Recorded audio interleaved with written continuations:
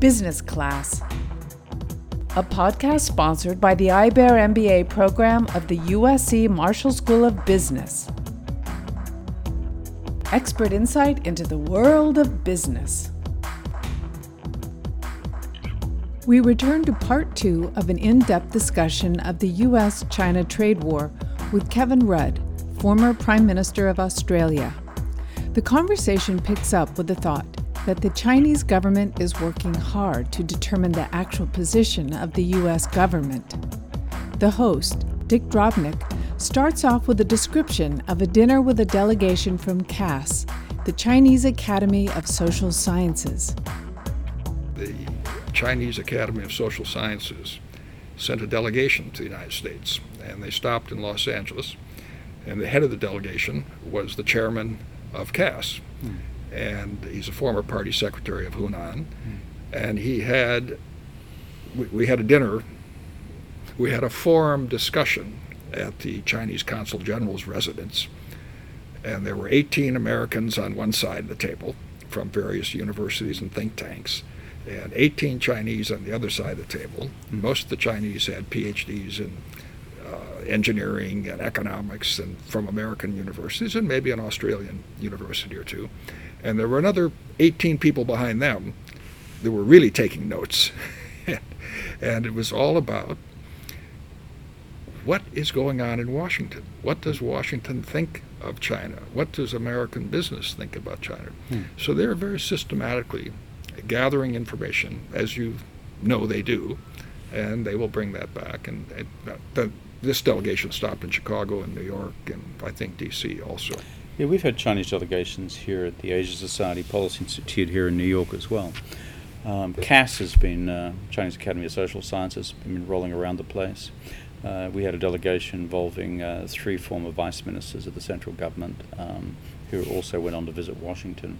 I think they had 2 missions. The principal mission was to try and reach an agreed analytical consensus as to what the hell is actually happening here. And the second one... And what is likely to happen and where it goes going forward. Yeah. And the second one is to send out a meta message that there are still lines of communication open with Beijing, even though a number of them are shut down. And I worry about the fact that the military lines of communication are beginning to shut down somewhat as well. But to go back to our central point, what will China's response be and how will that affect, let's say, American business or international businesses dealing with China? The Chinese methodology is when there is a deep strategic shift in their external circumstances, whether it's in the global economy like the financial crisis 10 years ago, this major shift in US perceptions of the China challenge, through to climate and sustainable development. They throw all their resources at getting the analysis right. And then there is an internal process which then takes place. As they sift through the analysis, then they agree objectively, using remarkable methodologies, what they think the empirical truth is. Though they'll use this term, 科学方面的现实, which is scientific reality, or 科学方面的真理, scientific truth. Kevin, I forgot to mention at the beginning of our interview that you are a student of China and you are fluent in Chinese, and so thank you for bringing it's okay. these phrases up. That's just stuff that I do and did before I slid down the food chain of life into national politics. So, and I once had a serious job as a sinologist. But they then bring this process of analysis to a conclusion. Now, one of the things I like to find out is when is that going to happen, and I suspect they will think that the realities begin to become clearer here. After the election. Certainly after the midterms, and certainly I think once we're into the new year.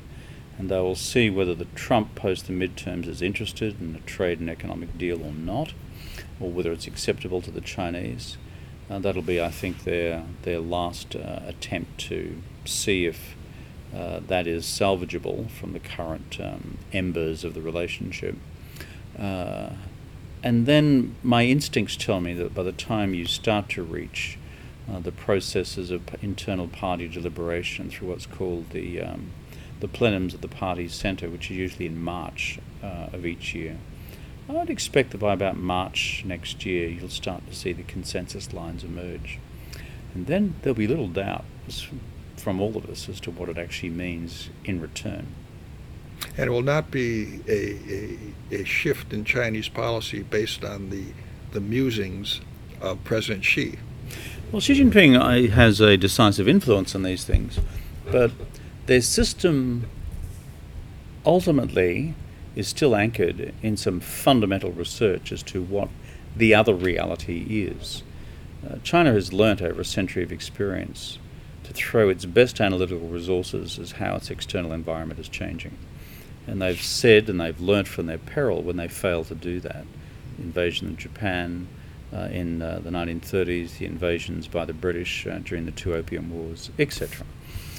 So Xi Jinping, I believe, will be decisive on the question of what China should now do, but that'll be deeply influenced by what let's call it the aggregate analytical resources of the party will conclude is the reality that they're now dealing with. And you see, they've observed many chops and changes in US policy and strategy over the last 40 years as well.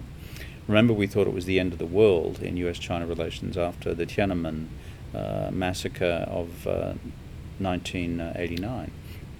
Then we had the spy plane incident early in the Bush administration in 2001.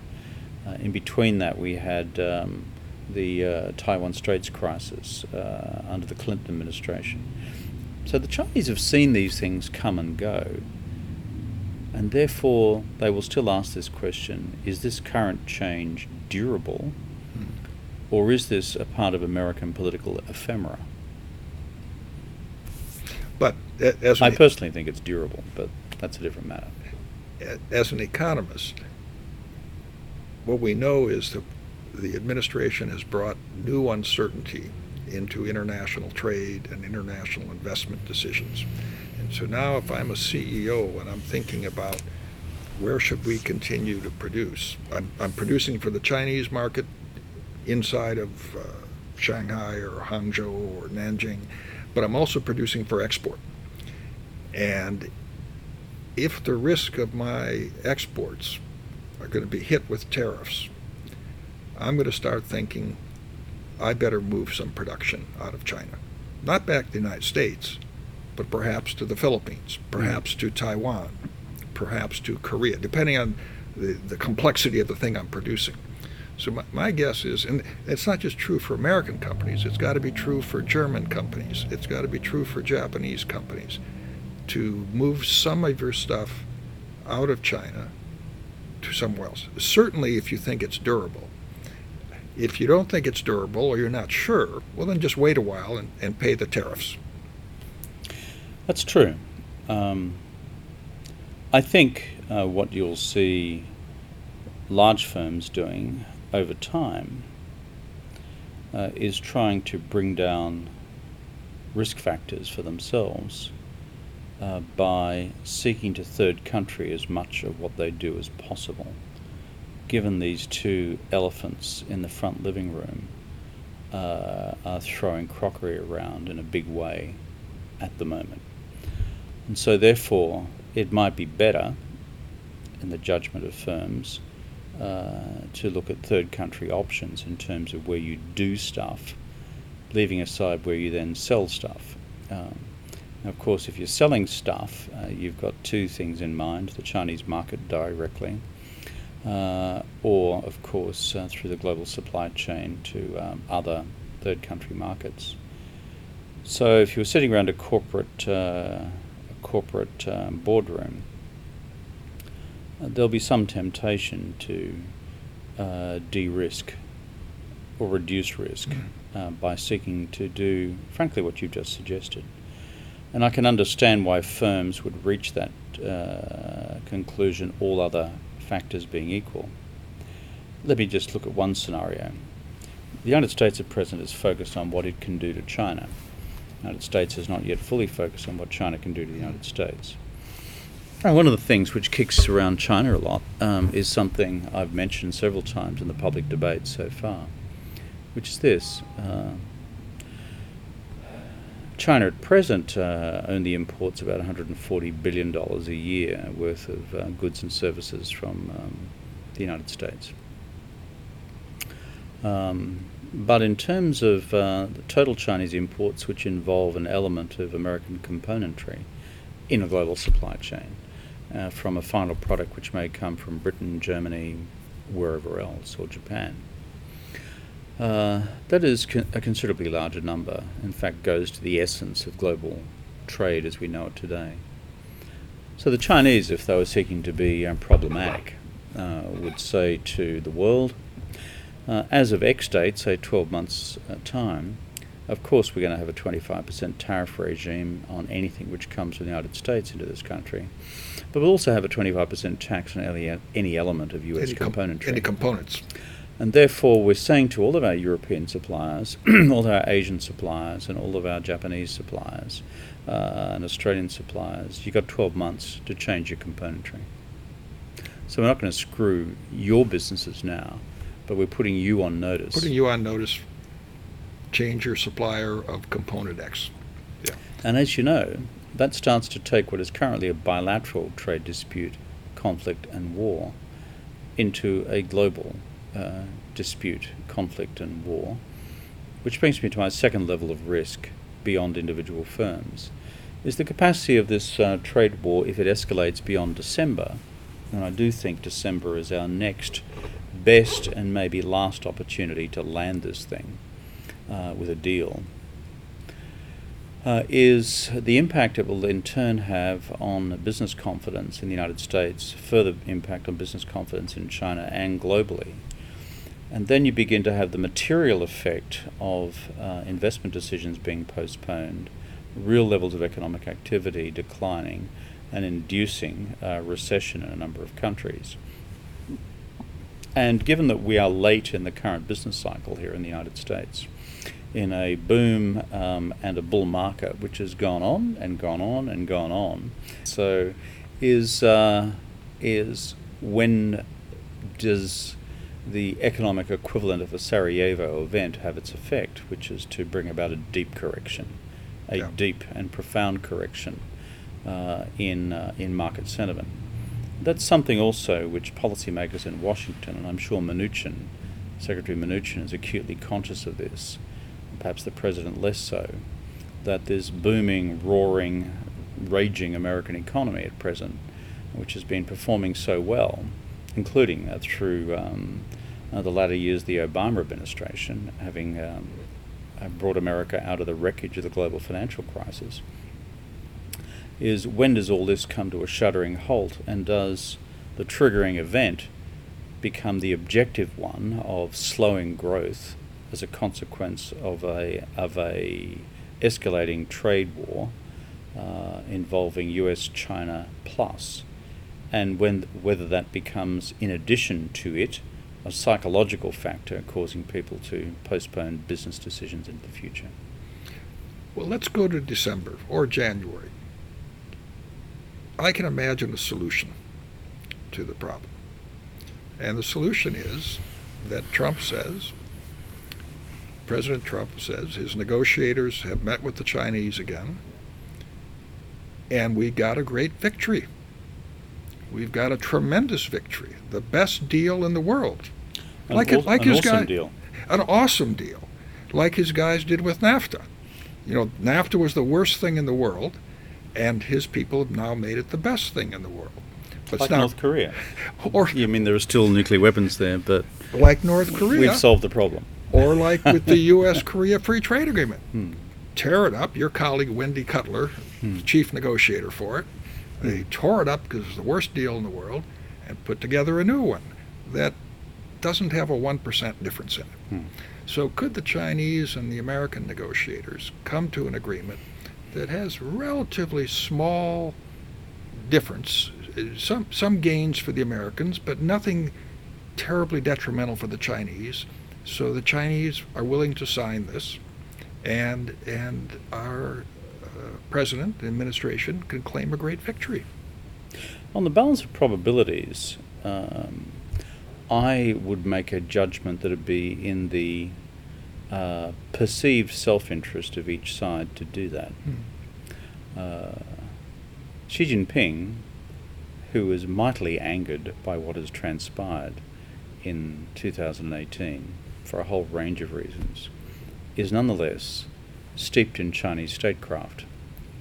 And he knows that the interests of his state are basically defined. He's a $12 trillion economy with $500 billion worth of exports to this country.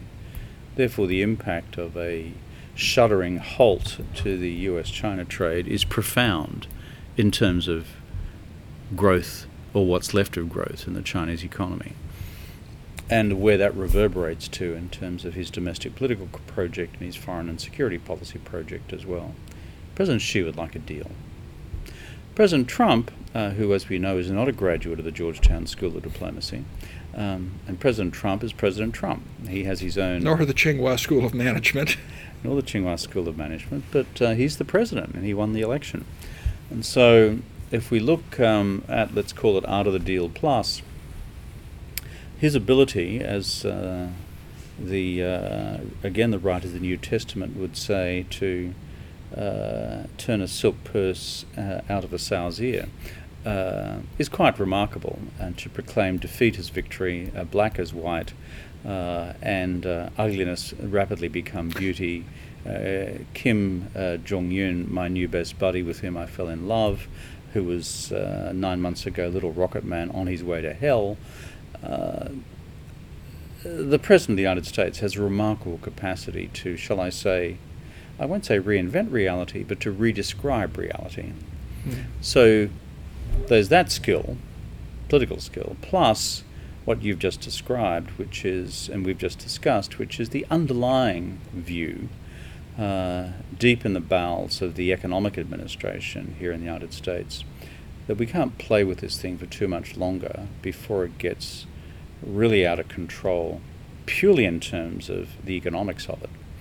And so therefore, I suspect that you're going to have a US administration that'll want to, well, part of it will want to talk turkey sometime in the period after the midterms and before we get to the end of the year. But there's one caveat.